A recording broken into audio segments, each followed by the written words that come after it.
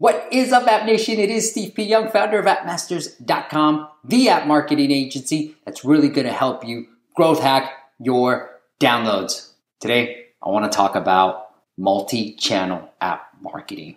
Too many times as app developers, I think we stay too within the app ecosystem. Like, how do we send out more push notifications? How do we do stuff in-app messaging? And sometimes we're forgetting about all the different channels that we have there, whether it's through Facebook ads or email or text messaging. And in this video, I want to give you a couple of different examples of companies doing multi-channel app marketing really well to re-engage their users and obviously make more money from their users. The first channel that we have to explore is text messaging.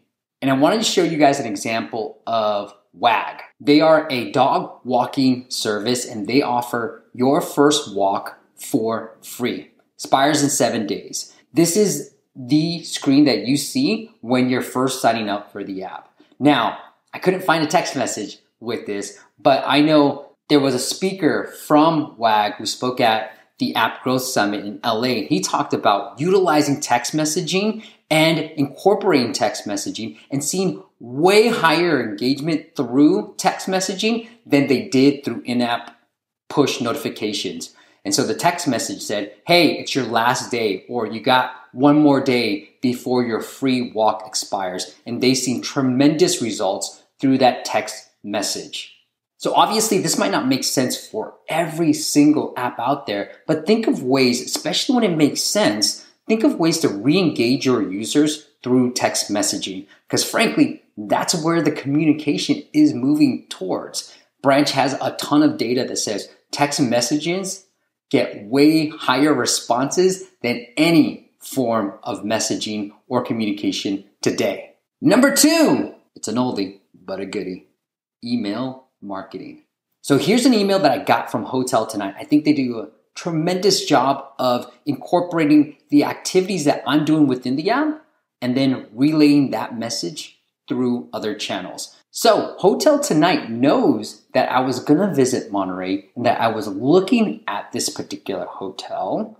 And once I even hearted a hotel because I was like, hey, I'm planning the trip. I want to look at this hotel. This is the hotel that I potentially want to stay at.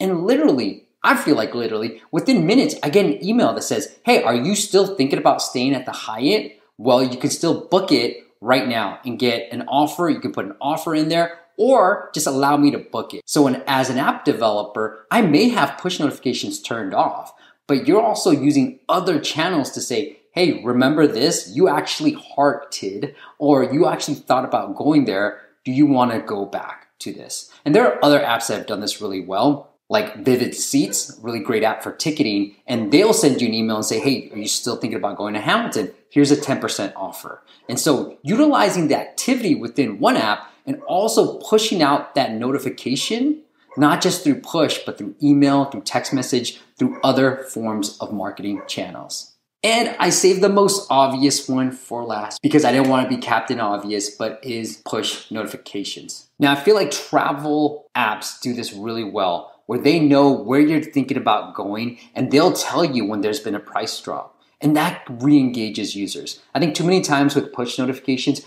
we try to just always be like, hey, remember us? Remember me? Remember me? I'm still on your phone. I'm still on your phone. Rather than giving a reason why I should come back and swipe on that push notification. So here is a great example from Kayak that says, hey, look, the flight that you were looking at on these particular days, very specific to who I am, is down $229. That's a key reason. That's a huge reason for me to want to go back within the app. Like, it's a good time to buy. I've seen this from Hopper. I've seen this from other apps where it's saying there's a really good reason why you should come back into the app. Not just like, hey, I'm here. So in summary, what all these channels have in common and the effectiveness of a campaign is going to purely rely on personalization. As you notice, all these examples didn't just send you a random push notification saying, hey, I'm here. It was correlated and was related to what I was doing within the app. And so when you're thinking about how to re-engage your users, really think about what are they doing and what do you want them to do. If it's a game and they have to wait to build some castles like Clash of Clans, send them a push that says, hey, your building is done, or you're full of life now, so you don't have to wait anymore. Come back into the game. So remember, as push notifications become, I would say, a less viable channel, maybe sometimes they have it on. I know I turn mine all off. Think of ways that you can incorporate email, text messaging, even social media, whatever you can do to re-engage your users more importantly, based on what they've already done within your app. All right, guys, that's it for now. I'm back on schedule. We're gonna come at you with 2 videos every single week. That's Wednesdays and Fridays. Or if you have a preference on days, let me know. I don't know how the algorithm works. Please let me know how it works, all right? Until next time, make sure you do all the things you have to do on YouTube, and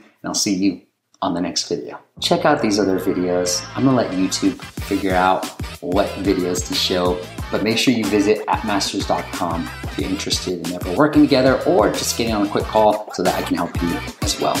Once again, it's appmasters.com.